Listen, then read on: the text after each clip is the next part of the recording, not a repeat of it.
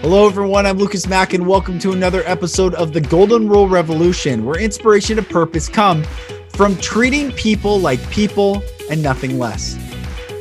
I first got that concept of treating people like people when I was talking to a family friend who survived the Holocaust. He was a survivor of the Holocaust, and he rolled up his sleeve one day, and he showed me the tattooed numbers on his wrist, on his forearm wrist area. And he told me something I'll never forget. He said, Lucas, when you reduce someone to mere numbers, you have erased their humanity. And I thought that is what society's doing. It's erasing our humanity by driving us into data and binary decision-making, ones and zeros. You're this or that. You're left or right, Democrat, Republican. You're conservative, liberal. All these binary options, it's reducing us to numbers. And that conversation radically changed my entire perspective and worldview. And from that moment on, I have set out to treat people like people. I have, in my own pain and journey of healing, learned that hurt people. However, healthy people heal people. And in that context, I am so excited to bring today's episode to you. My brother, Rabbi Zippel, he is the very first Orthodox rabbi to ever come out publicly and acknowledge and admit that he was sexually abused. He is a courageous liberator of souls. This episode is very important for every person around the world to listen to, whether you have gone through abuse or not.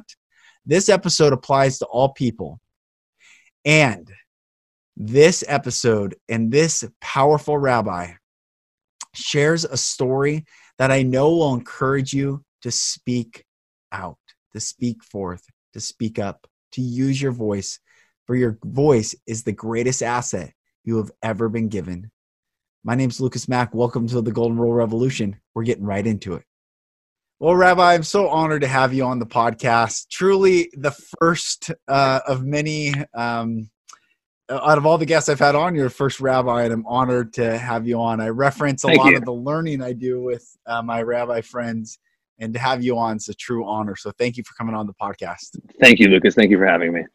So I think for the majority of the world, if they've never met, people think like Orthodox Judaism. They obviously know Judaism as like one of the 5 major religions on planet Earth, but then to actually hear from a rabbi, most people I would say have never had that experience. And then out of all rabbis, a Chabad rabbi, which is such a beautiful path to be on, you have a very specific purpose that you're walking every day. So could you share your life growing up and how you became a rabbi and chose to continue the path?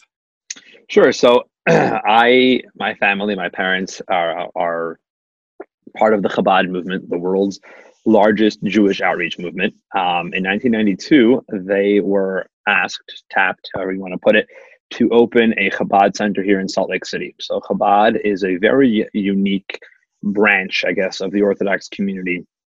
Unlike a lot of our cousins, our like-minded friends, for the most part, where observant communities are very, very insular, and they kind of keep to their own, whether it's in back east or in Israel or in other parts of the world. Chabad very much believes in taking our mission to the streets, and we believe that the continuity of Judaism and the future of Judaism really lies in sharing it with as many people as possible. And so Chabad has outposts in 4,200 cities around the world, and 50 states, and 108 countries, and it's everywhere. So in 1992, my parents came here to Salt Lake City to open a Chabad center, and I was kind of raised in that environment. I was raised in that environment. Wow. And it's unique. Yeah, it's definitely unique. I mean, well, specifically being a rabbi, being the son of a rabbi here in Salt Lake City is a treat unto itself. But I think being in a Chabad family in any sense is a very unusual experience.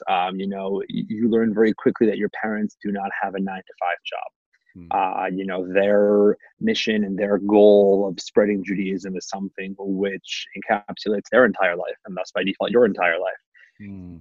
And it gave me an appreciation from a very young age for living a life of service and caring for others and prioritizing other people's needs. And it was a very unique experience and one that I loved. And to the point that at a very young age, I decided that, come what may, this is something that I wanted to pursue. And I wanted to do this on my own one day. And I grew up here in Salt Lake till age 13. After my bar mitzvah, I left home to pursue a more full-time Jewish education, as there's not a whole lot in the way of Jewish education here in Salt Lake. And I went through the yeshiva schooling system. I think a lot of people don't realize that becoming a rabbi is like pursuing any other profession in life. You go to school and you get an education and you try to implement that education in the real world. Yeah. And that's what I did. I got my degree. You actually see it on the wall behind me. It's my awesome certificate of rabbinical ordination. And I got married and I moved back here in December of 2014 with my wife to work in the Chabad Center. And we've been here ever since. We're now part of the Chabad team here in Salt Lake. What was that like for you? So you your dad, your father founded Chabad in Salt Lake City. So you Correct. Saw the building, the creation of the building and center and the dream. What was that like for you to move back and continue that dream? Well, on one hand, it's very different. When I was a kid, most Chabad operations were run out of my house. Chabad was slowly building the infrastructure that they now thankfully have here in town. I'm talking to you this morning from my office, which is in our 30,000 square foot building. And, we've got a whole bunch of things going on. And obviously it's a lot more developed than it was when I was growing up over here. And that continues to evolve as such. And it's a lot more developed than it was when I moved here. But I think that what you realize is that at its core, it's not about the bricks and the mortar, and it's not about the square footage, and it's not about, the gaudy numbers. I mean, it's not like City's Jewish numbers are never going to be gaudy per se, but you realize that the attitude that you start a community with, that attention to one person at a time and really developing a community by caring for people on a very, very basic individual level, that never leaves. And so, whilst your community might be 100 times bigger and you're dealing with things on a much larger scale, that individual attention remains your core focus, and it remains the main way that you accomplish things as a Chabad rabbi. And I think it's the main way you accomplish things as any human being, is the individualized attention and the, caring for every person, giving them the respect that they need. And that's how you grow it. Beautiful. It's beautiful, man. Can you talk about Chabad, how it was started, the Rabbi, and because for everyone listening, I mean, obviously Judaism's an old, ancient, beautiful religion. It's a beautiful path. And yet Chabad is not that old, but the movement, started hundreds of years ago with the Hasidic. But can you walk through what Chabad is? When people see Chabad, what does that stand for, and how did it get started? Sure. So that's a fascinating question, actually. So Chabad is a subsection of the Hasidic movement. Yes. So roughly a little bit more than 300 years ago, you had the Hasidic movement, which was created by the Baal Shem Tov, a great Hasidic master who I'll break down his contribution very briefly. So, the Baal Shem Tov came around at a time where Judaism was deeply struggling. And that was because at that point in time, your contribution to Judaism was pretty much one-dimensional. And that was, you meant something as a Jew if you were a scholar, if you were learned, and if you had the ability to teach and to study. That was it. That's all that made you mean something. And if you were not in that boat, then you were literally a second-class citizen. And, and the divisions within Judaism were quite intense at that point. And the reality is that, in the old country, going back, 3 centuries ago, in that part of Europe, ignorance was rampant. There wasn't the infrastructure in place to enable everyone to get a solid education. And the Jewish world was deeply fractured between your scholars and your ignoramuses. And the gap between them was immense. And the Baal Shem Tov came around, and the Baal Shem Tov kind of pioneered this reality that we can't view Jews based on their scholastic achievements. We can't divide Jews based on how much they know and how much they're able to teach, because that's not a fair measure of stacking people up one versus the other. In addition to the fact that you should never stack people up one against the other, that's certainly not a good way to do it. Right. And Baal Shem Tov kind of innovated this idea that, at its core, what's important to being a good Jew, what's important in your service of God on an individual level is your intent. And so if you're a farmer, if you're someone who is part of the working class and you do not have the luxury of studying Torah 60 hours a week, you need to put food on the table, you have mouths to feed, and you're going to be, working intense hours out in the field and you never really got an education. If you're going to pray for a half hour before you go out to work and really mean it and really get involved in it on an emotional level, that's remarkable. That's your contribution to God and to Judaism. And that is something, spectacular. And that needs to be applauded and commended. And that was the innovation of the Hasidic movement. Once the Hasidic movement began to grow, every little village in Eastern Europe and in whatever part of White Russia it was at that point, developed kind of their own brand of Hasidism. And so for the most part, all Hasidic movements that exist nowadays are all referred to by their origin city. So, Lubavitch and Satmar and Belz and Ger and so on and so on and so on. These are all villages, in Eastern Europe where these subsections were started.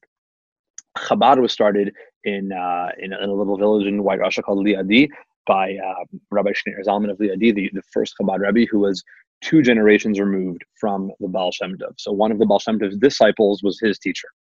And he really developed this idea of Hasidism into a very intense intellectual experience. It's important for us to really understand what we're doing because true inspiration is born from a proper understanding and a proper connection to whatever it is that we're talking about. So Chabad, actually, a lot of people don't know, Chabad is an acronym for 3 Hebrew words: Chachma, Bina, and Dad, wisdom, understanding, and intelligence. The idea of connecting with concepts. And once we have a connection with them, that really allows them to have a very profound impact on our lives. That was in Liadi in White Russia 250 years ago, a little bit more.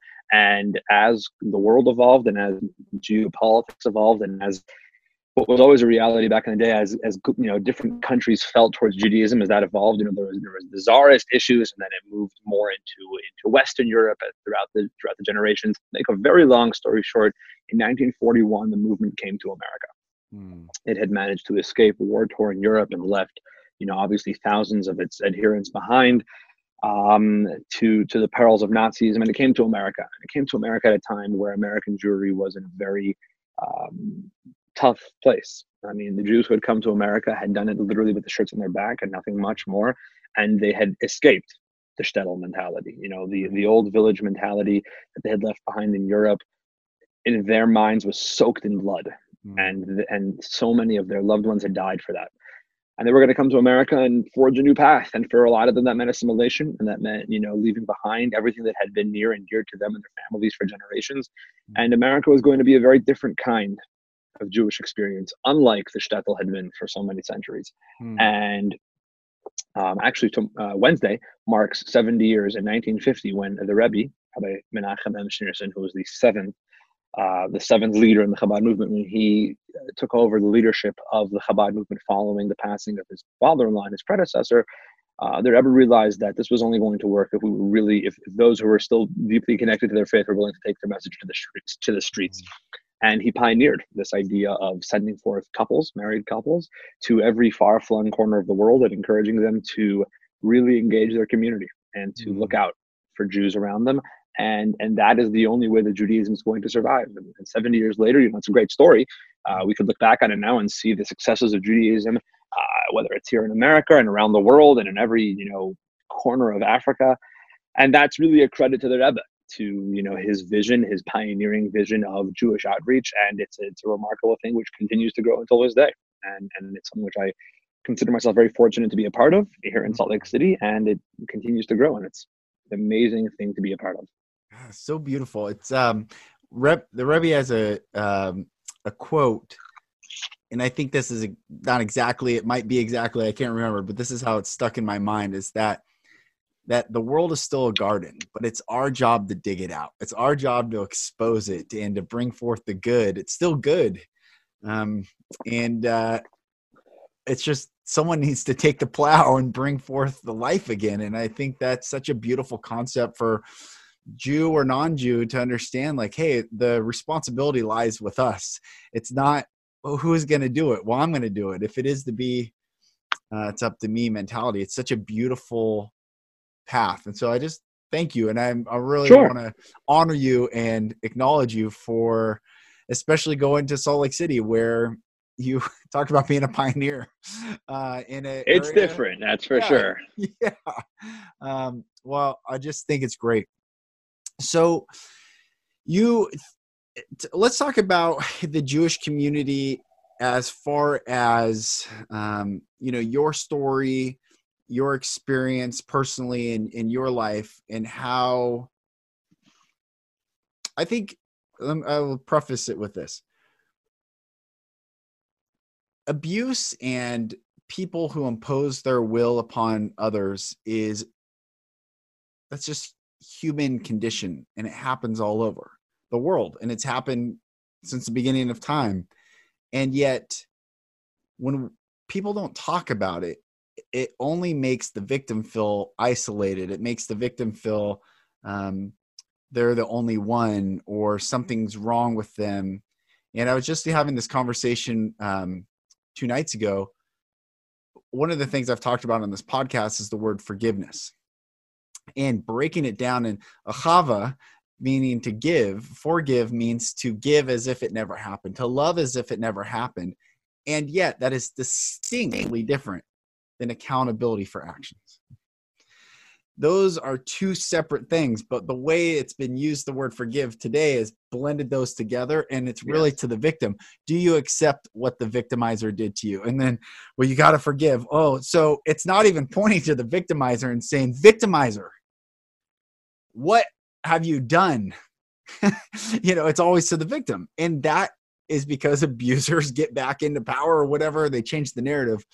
And I am on a mission to see just the souls of humanity liberated, and to know that where love is present, truth can come forth, resulting in our personal freedom. And when you share your truth, when I share my truth, someone else gets to share their truth. And it's just slowly the fire begins to grow. And that's why it's so important. And that's why I wanted to set that up, is your story, you sharing your story right now. This podcast is heard all over the world. In fact, let me just give you the top 10 countries. United States, Spain is number 2, second listened to country, Spain, Canada, United Kingdom of Great Britain and Northern Ireland, Australia, Kingdom of Saudi Arabia. People are listening to this in Saudi Arabia. Kingdom of Sweden, Republic of South Africa, Kingdom of Thailand, and New Zealand. Those are my top 10 countries. I mean, people are listening to this podcast truly all over the world. And I think why they're drawn to this in such a way is because this narrative right now, what I'm saying is like, you're not alone. Totally. So that's how I wanted to set it up, brother. You Sure. just share your story. So let's take it from the top, I guess. Yeah. It's funny because I think a lot of people view, my Jewish story and my personal story as being so vastly separated. The truth is, they're actually very deeply interconnected, and I think that a lot of the complexities, one was born from the other. And so, when I was growing up, there is still no proper Jewish day school here in Salt Lake City, and so I and my siblings were homeschooled, literally homeschooled. I know that nowadays the term homeschooled means a great number of things. We were actually schooled in the home, as literal as that term may be. I'm the oldest of 6. The first 5 of us, all 6 of us are pretty closely bunched together. At 6 of us in a span of 10 years, and the first 4 were over 6 years. And so we weren't going to school every day. We weren't out of the house from 8:30 to 3:30, and it was a lot for my parents. My dad was obviously had a full-time job. He's a rabbi, and he's trying to raise a congregation. And my mom was teaching us, and so they needed some help in the home, and they hired some hands at home. Hired help, nannies, caretakers, babysitters, whatever you want to call them, because we were literally home all day. And in the summer of 1998, my parents hired full-time help for the first time. They had kind of moved on to getting someone for 40 hours a week. And about a year later, my nanny, began sexually abusing me. It was a couple months after my 8th birthday. We just moved into a new house. And that was kind of a landmark for me, how I remember specifically, when it started. And it started. It was like many patterns of abuse. It started, I guess, in what you would call the gray area, which, it's amazing how nowadays God's given me the ability to have healed to the point where I can really look back and understand of how it went intentional, and how much of a process it is, and how abuse flourishes in very specific situations, and how it has to go along. But it started happening somewhat frequently, and as a young child, obviously it put me in a place, I think, above all, of incredible confusion. Yes. um you know on a very basic level, in addition to the fact that the things that were going on, I knew them to be wrong on any and every level. I knew them to be deeply not congruent with my faith. These were immodest acts. Mm. These were inappropriate acts, and them being incongruent with my faith put me in a tough spot, because they were so outlandishly bad. I didn't feel like I had the ability to discuss them safely with my parents or with any sort of support system, and I kept quiet. And for lack of a better term, I did. And that I think created a situation which allowed my abuser to keep the abuse going. And it did. It did continue regularly for a number of years. And from age 8 to age 13, I was home every day. She was in the house every single day. You know, the dynamics were kind of remarkable in a certain sense. Everyone was in the house. My mom was in the house all day. My siblings were in the house all day, and yet it continued. It went on, and as I reflect on it now, so many years later, I'll kind of add an anecdote, and then I'll kind of jump back to the narrative of the story.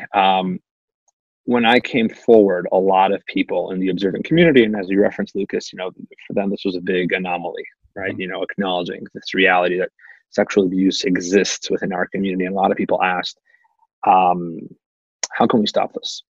What can we do to make sure that our kids won't be abused? Which I think is an extremely simple question, a basic question. It's a good question. Yes. And I think it's one that every parent has, or I think it's one that every human being has, is right. How do we eradicate this evil from our society? And I think a lot of people would get, and still get till today, very annoyed and frustrated to a certain extent by my answer, because I have one answer to that question that is I provide across the board. And I firmly believe this, given all of my experiences, and that is that there is nothing society can do to eradicate pedophilia.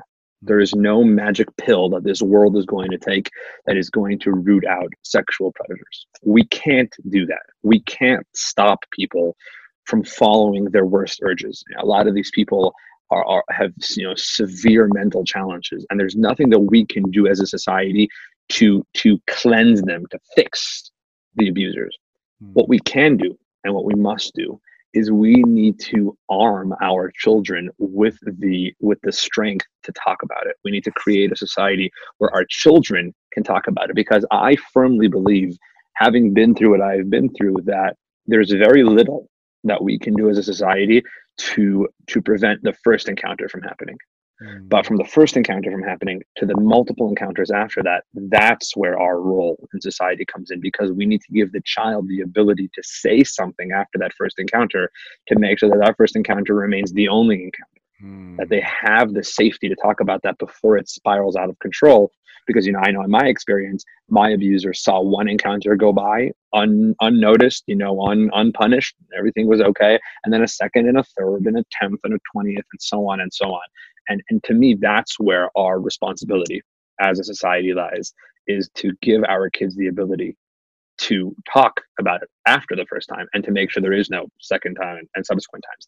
Yes. But be that as it may, as a child, I didn't have that ability, and that was not something which I was comfortable talking about. And so it went on and on and on and on.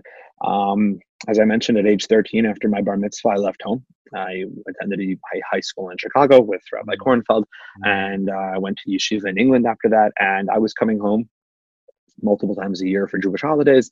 And my abuser was still employed in my home, and it was still going on.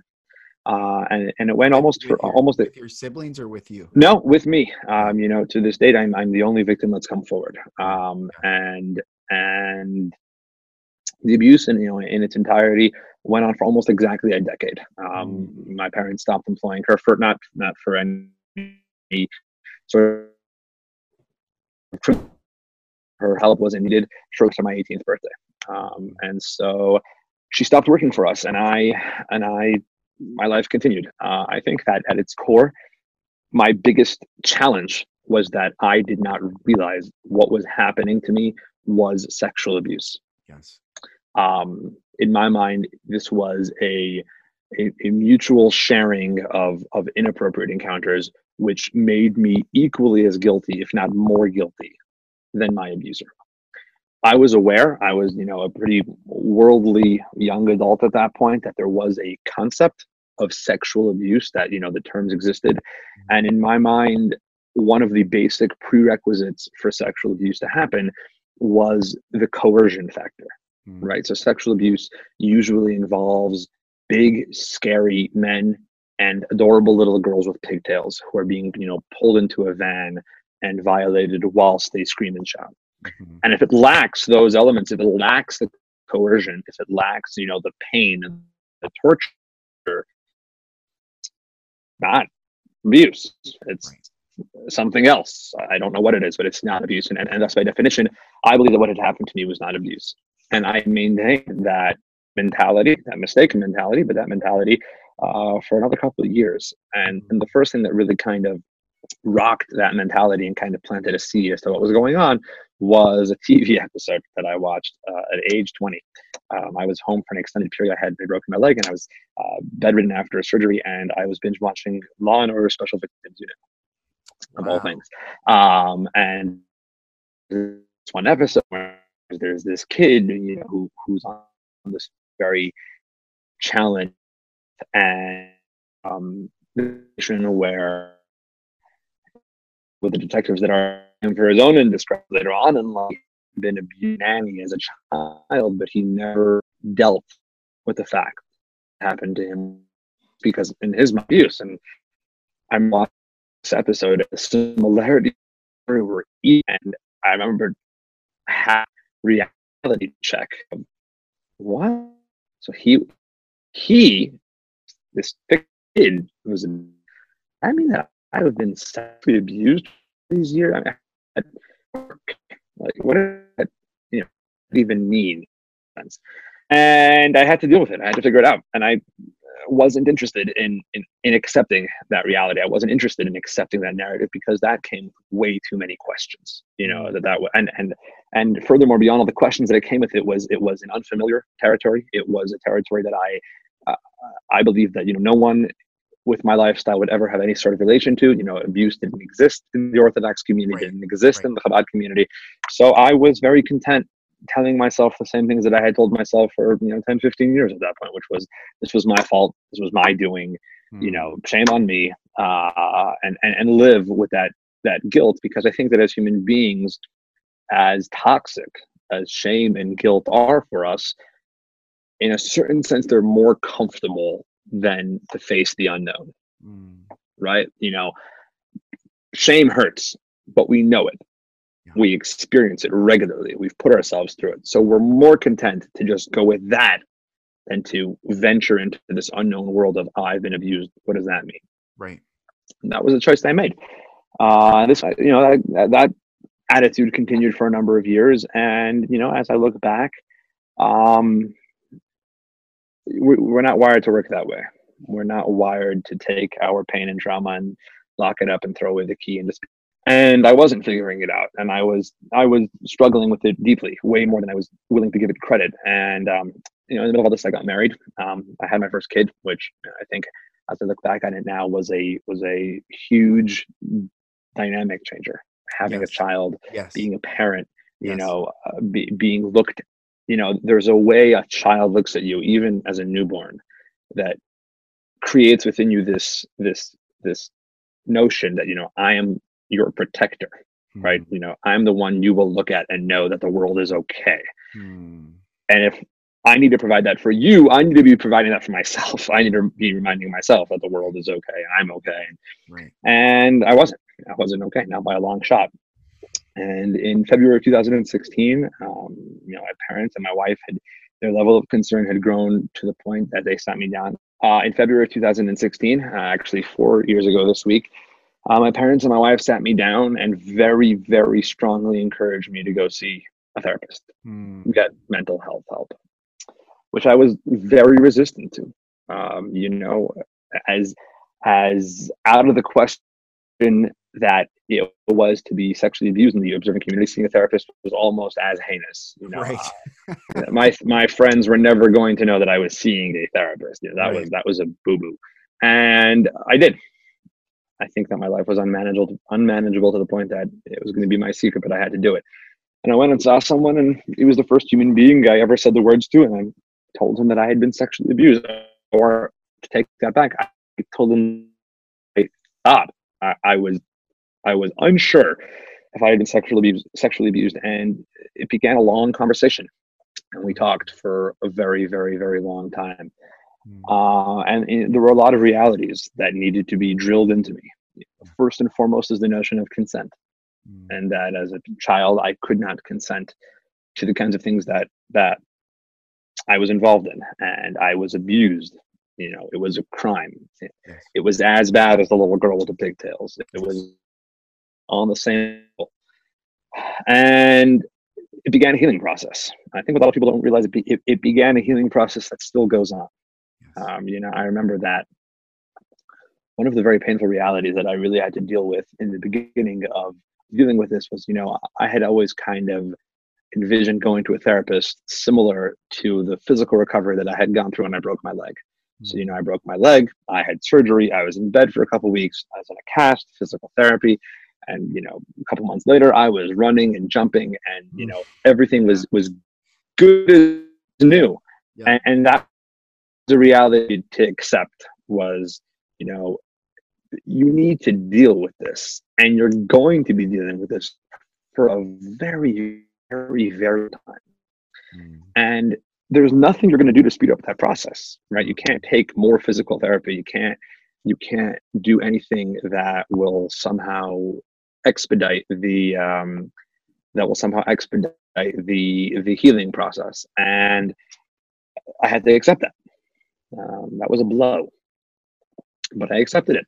I still accept it. I still deal with that. Yes. And 2 years into it, the opportunity came up to at least kind of find out what recourse there was within the justice system, and see what was what, which was something which I was very not excited about.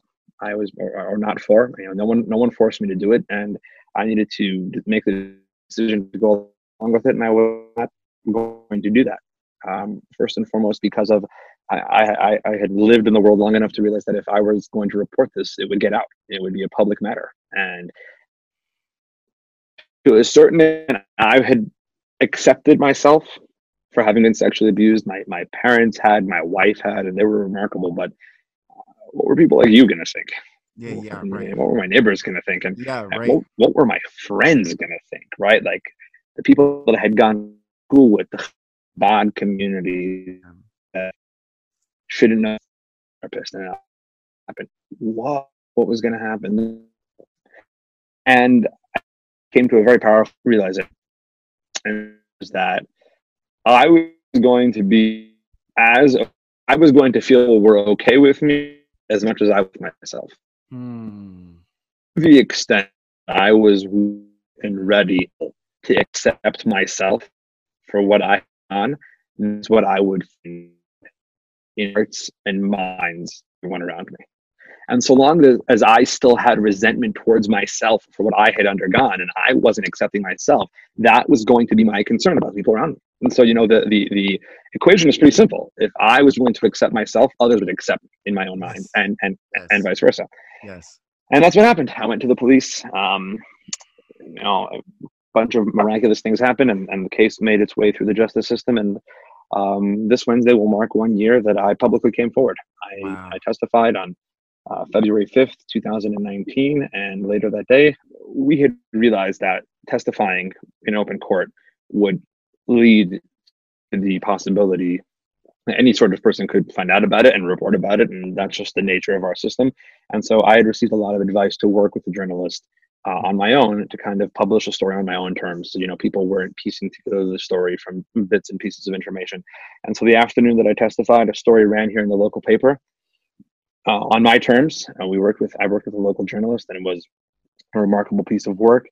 And the story was out, and everybody and their cousin knew about it. And it has been, a year that there are times that I need to pinch myself and realize that this is real life, that, Yeah. the opportunities that I've had to share this story and the amount of people that have had the merit to help is remarkable. And it's been life changing. It really has. So, first of all,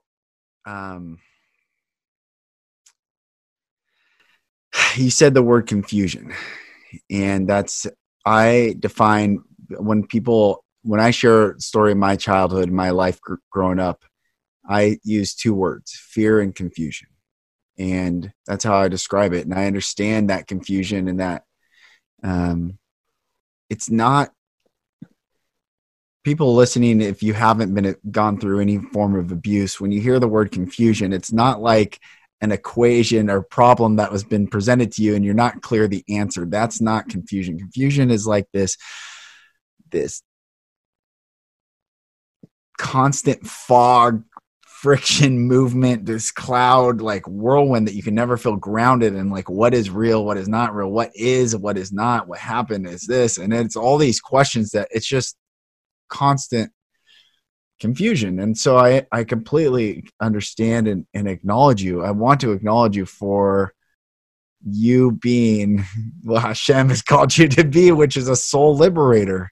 And you had to first liberate your own soul by telling the truth to liberate others. And I just honor you and just acknowledge that it is such it's a life of what a beautiful, and this is, I hope you track with me on this, but what a beautiful life of healing you get to experience because of the horrific pain and confusion that you experienced. And that, ironically, that is the gift that you get to bring healing to the world, because you understood confusion and pain, and you just sharing your story and then getting a journalist, which is my background as a journalist. And so to get a journalist to actually write a story with you, one that you're actually happy when it went to print, that's remarkable. That is a miracle.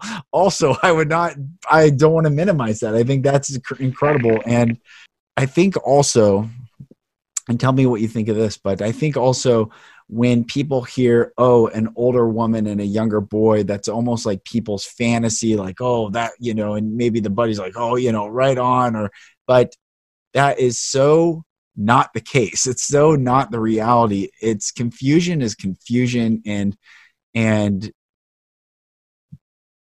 stripping away innocence, no matter in what form, is the most egregious transgression I think one can make on another, is to take away that innocence and to strip away the childlike wonder and beauty and hope and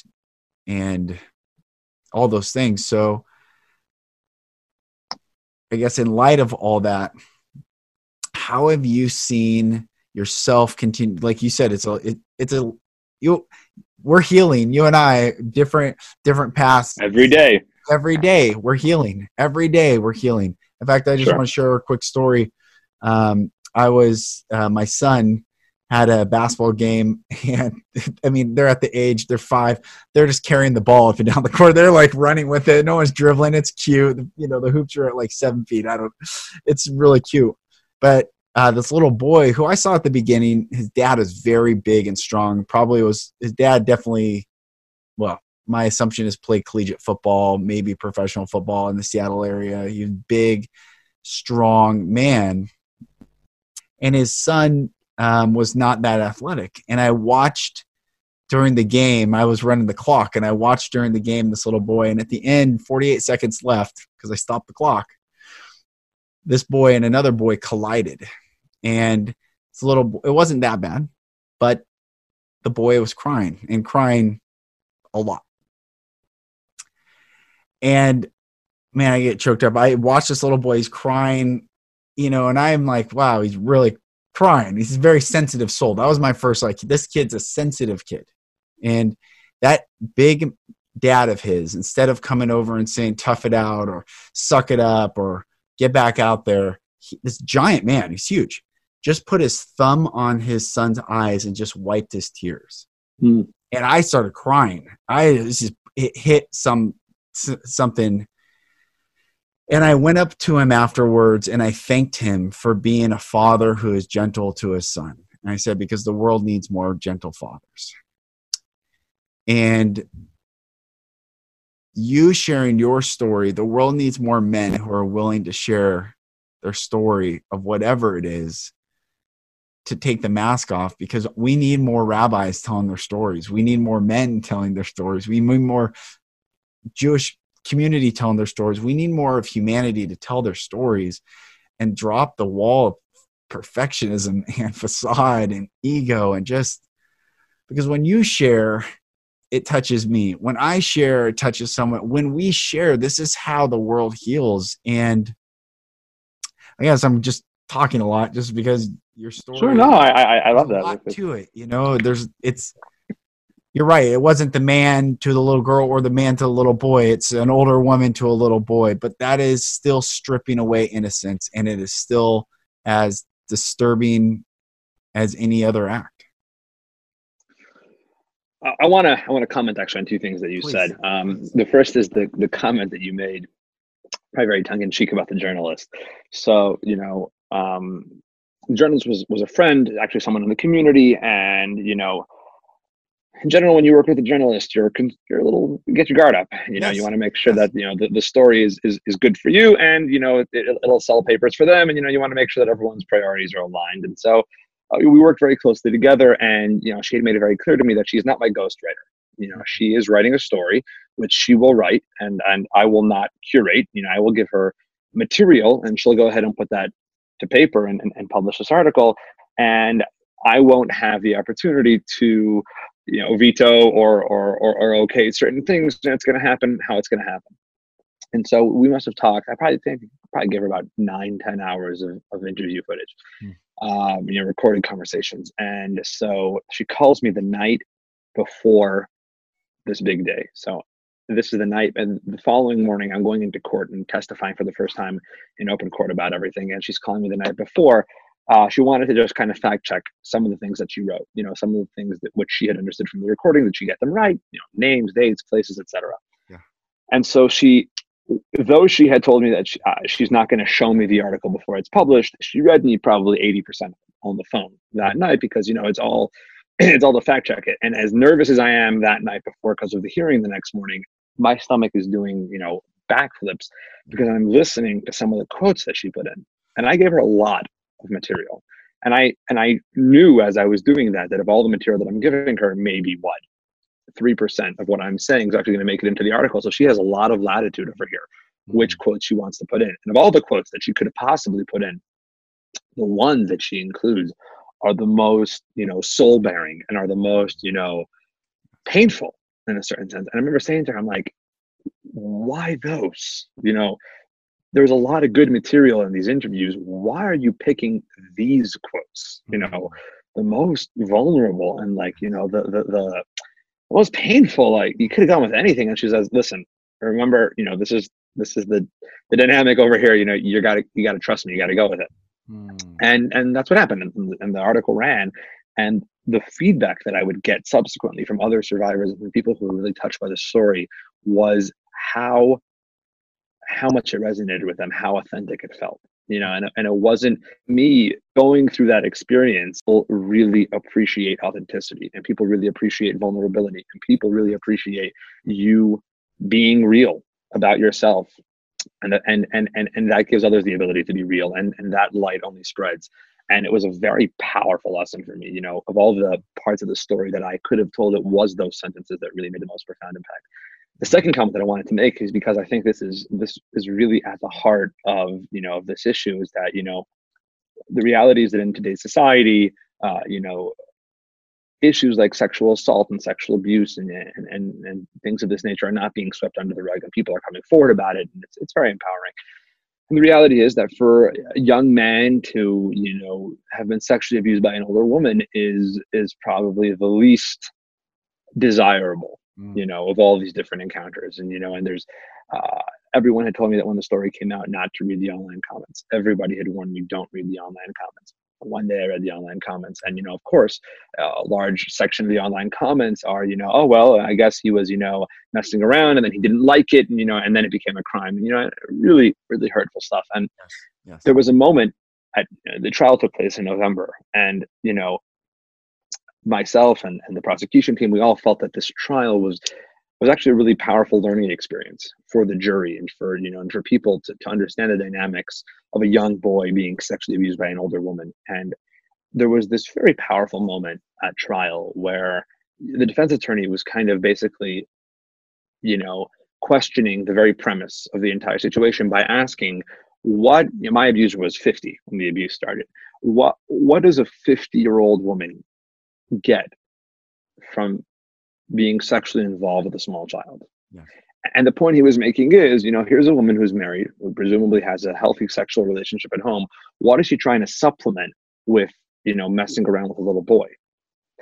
And what the prosecutor shared with the jury, and what I really feel the world needs to be educated on, is that sexual abuse is not about sex, or it's not primarily about sex. It's about power. Yes. It's a power dynamic.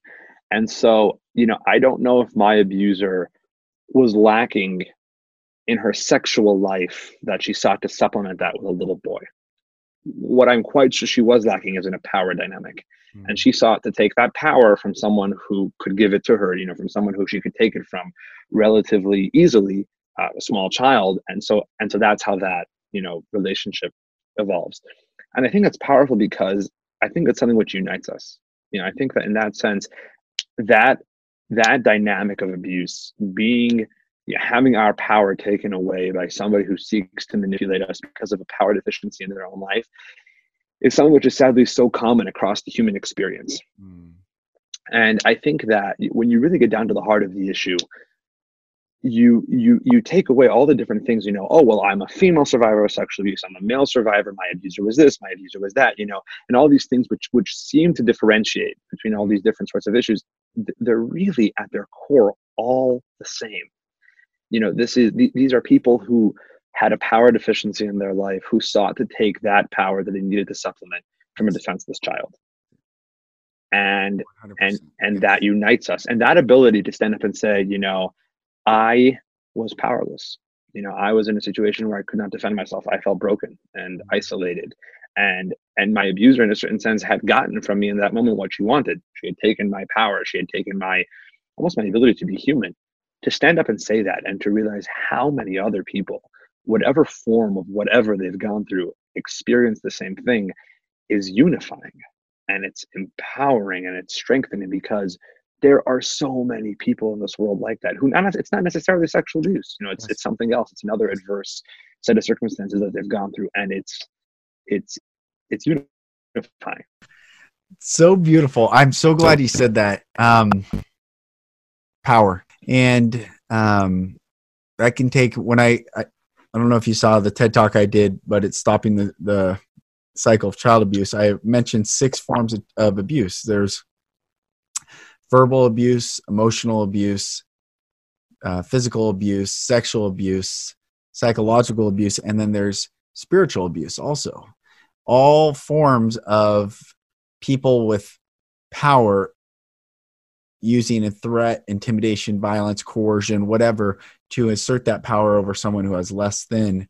Absolutely. And why I shared that and why I bring that up now is I'm not trying to, I think the movement that I'm working on creating is not to go around indicting perpetrators or indicting. It's saying, like, we must acknowledge the only way a perpetrator can be free. I want their freedom as much as I want my freedom, but the only way they can be free is to share their story of what actually has happened to them and what they're doing. just as much as I can be free to share what happened to me and what I am doing. We are in the same boat. It's just, if freedom truly is the mission, which I desire for people, because I think freedom and healing is synonymous. You cannot heal unless you're free. You cannot be free unless that is synonymous.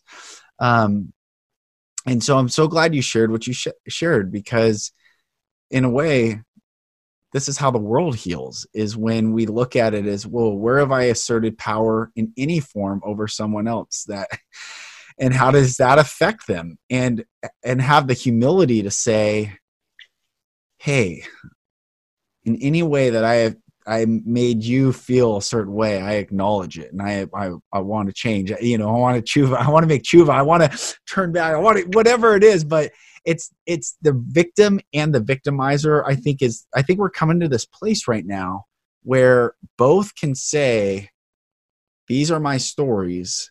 There's accountability, 100%. Those are distinctly different from freedom, and yet to truly share in vulnerability, to truly share in humility, that is such a beautiful and powerful gift. I would agree. It's,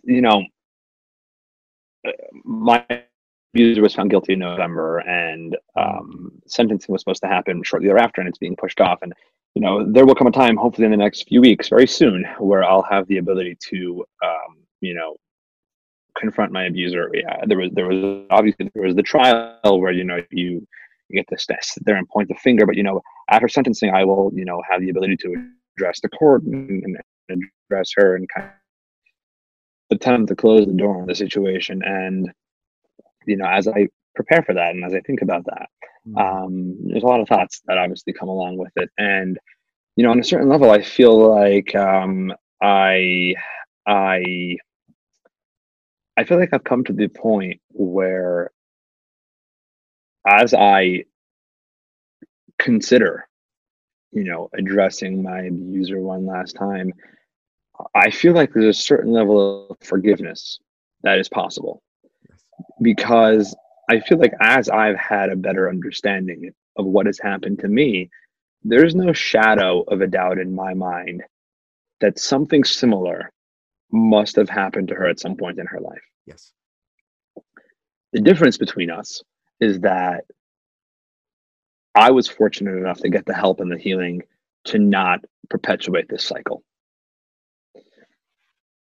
And just as I'm sure that there's something that must have happened to her at some phase in her life, I'm certain that something happened to the person that hurt her in their life, and so on and so on and so on. And I think being a survivor of sexual abuse, it requires me every day to think about, to me, what's one of the most powerful realities of our world, and that is that hurt people hurt people. That's it. And it. I'm a hurt person. Yes. I've been hurt. I've been harmed. Yes. And in a certain sense, I have a choice to make, which is so crucial to the way the world goes round. Not to put too much, at story at myself, but there is a strong likelihood, statistics perspective, my having been hurt by somebody else would then translate to my hurting somebody else. Yes. And I think that switch from victim to victimizer is instantaneous. Yes. Yes. And so I think someone like me, it behooves me every single day, not from a sexual perspective, but in any sort of hurting people. I've been put in a place where I've had power stripped from me. Right. So how am I going to make sure that doesn't, play a very strong role in every relationship that I have in trying to take power from somebody else? Yes. Because that's how this cycle goes. And, I understand that that's the unfortunate situation that my abuser was placed into. And, she passes that along to me, and hypothetically it could just continue rolling. Right. And, to me, it's a very important thought process. And to me, that's kind of what I need to think about daily is, how do I stop the cycle?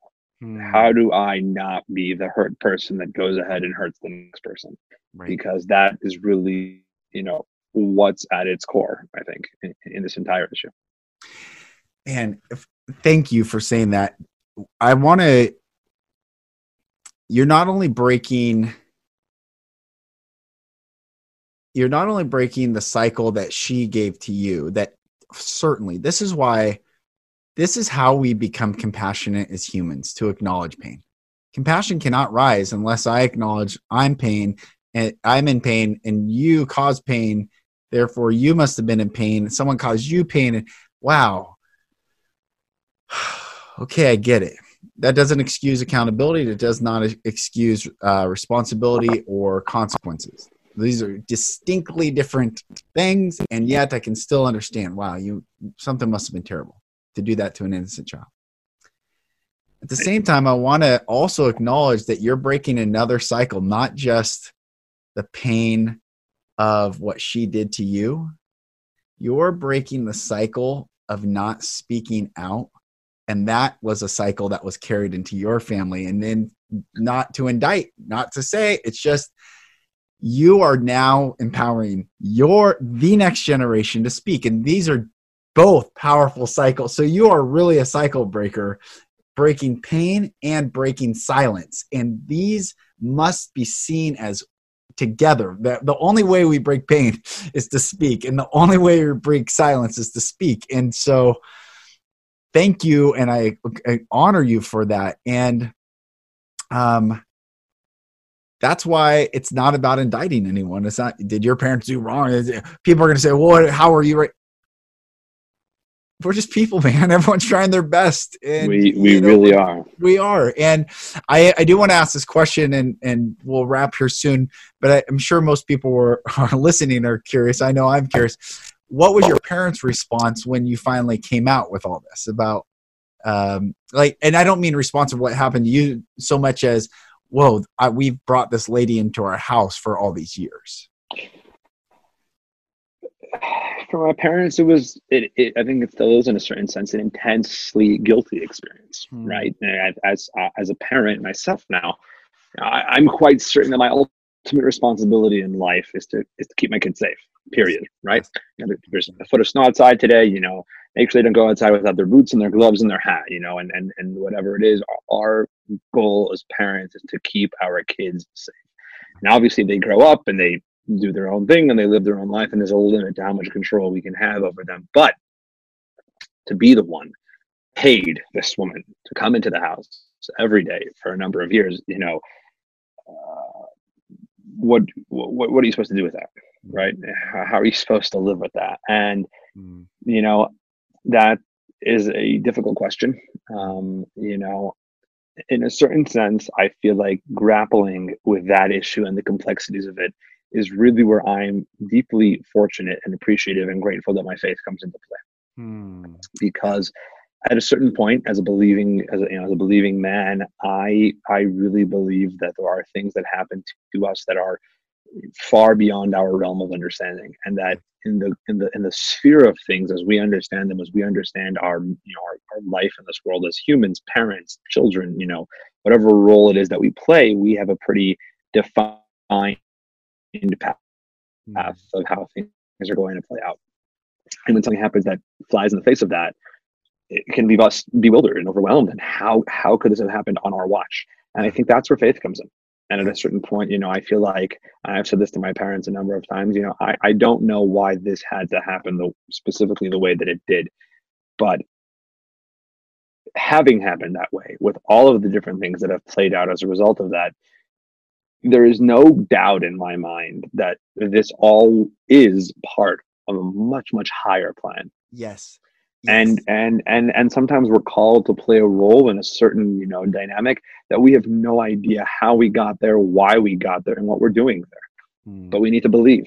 That's right. And so, I think that at its core, I think that the belief in an existence, in a higher power, and a God that is making this world go round and that is facilitating the different things that go on in this world, that's what you fall back on. And that's kind of what you have to rely on at the end of the day, when all of the answers and the justifications and the explanations, when you've exhausted all of those, then you remember that at the end of the day, we are just living in God's world and trying to be the best at fulfilling his plan possible. And if he has things in mind that far surpass how we view our role, then that's what he wants, and that's what we do. I love that. It's beautiful.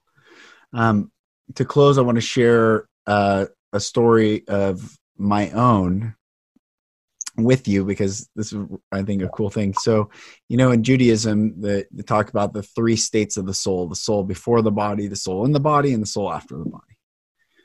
And when I went through this, I went to therapy every single week, sometimes twice a week for 2 years. And then after those 2 years, I got invited to go to this emotional intelligence training by a Navy SEAL friend of mine who had suffered massive PTSD and a lot of trauma. He was medically retired, injured in combat, and just a beautiful soul.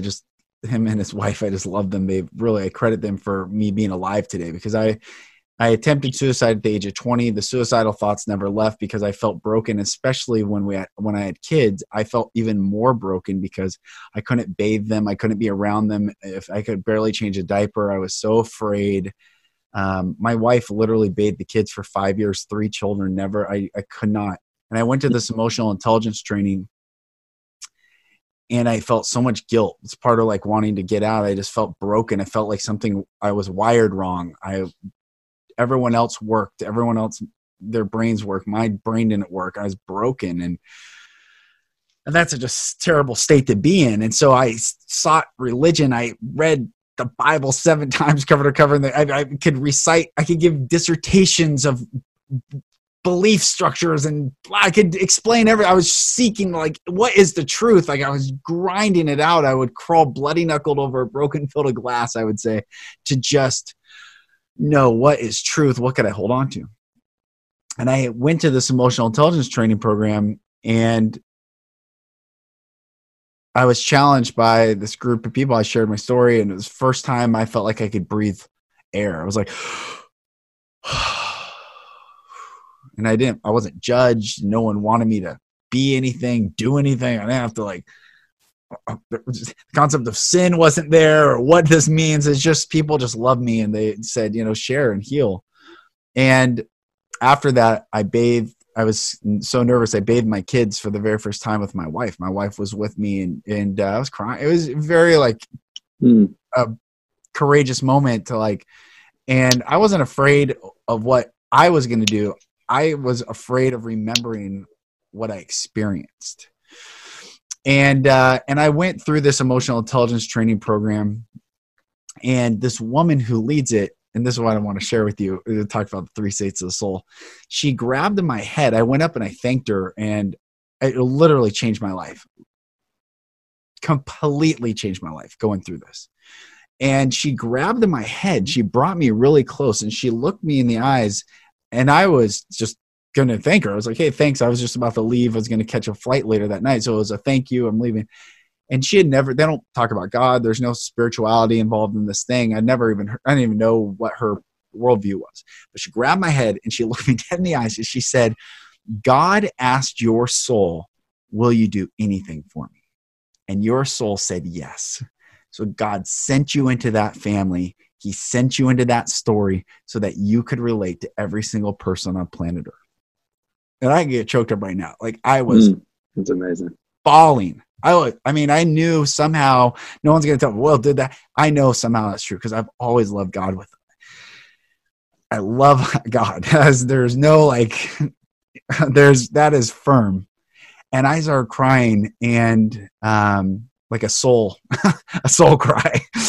And that changed my whole perspective of all that I've gone through. Like, wow, if I chose this, then I was not a victim. I chose it so that I could help others heal. I chose it so that I could break the cycles. I chose it because this was the unique gift I was given to not just fade away in obscurity and just be nothing wrong with that, but it's just to make an impact. You sharing this story right now is going to be globally heard. That is a fact. That is a fact, that your story will be heard all over the world by people in all types of countries, all different worldviews, all different belief systems. And your soul perhaps chose that so that you could be here right now and share this. And I just thank you so much for coming on. Thank you for being a Chabad rabbi. Thank you for being a Chabad rabbi. Thank you for doing what you're doing. And it's just beautiful. And I just want you to know that I just have immense love for you, what you do. And I stand with you. I just want you to know I appreciate that, brother. Thank you. Yeah. Thank you for what you do. I think it's a remarkable thing.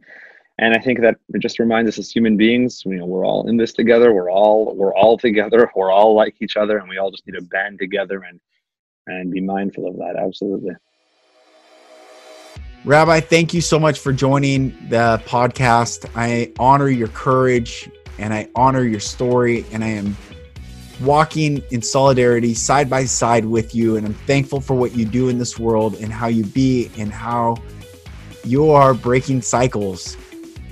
I have a saying for the nonprofit that I founded, it's called Vulnerable Heroes. And the tagline for Vulnerable Heroes is, the pain stops with me.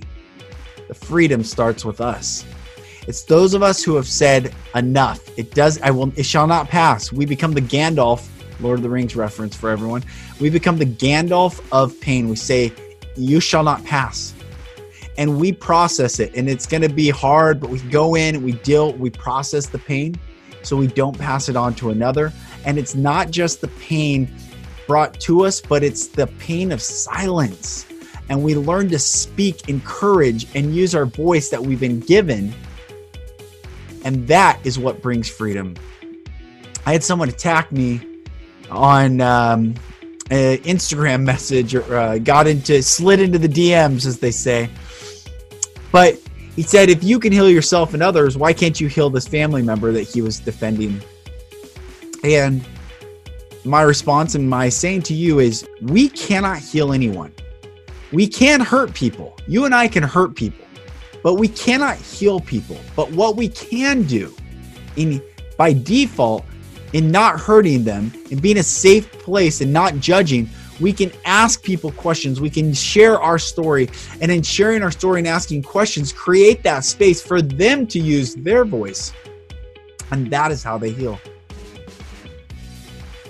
This is how you and I heal the world, my friends. This is the Golden Rule Revolution, where it's revolutionary to treat people like people. It's revolutionary to become a full human being, to use your voice in love and not vengeance, in inspiration and not attack, in curiosity and not condemnation. I'm so honored that you listen. I know you're listening around the world. I recognize you and I acknowledge you. And I am looking forward to someday hopefully meeting all of you, and know that I am with you, bringing more episodes to inspire you to treat people like people and nothing less. My name is Lucas Mack. I'll talk to you on the next episode.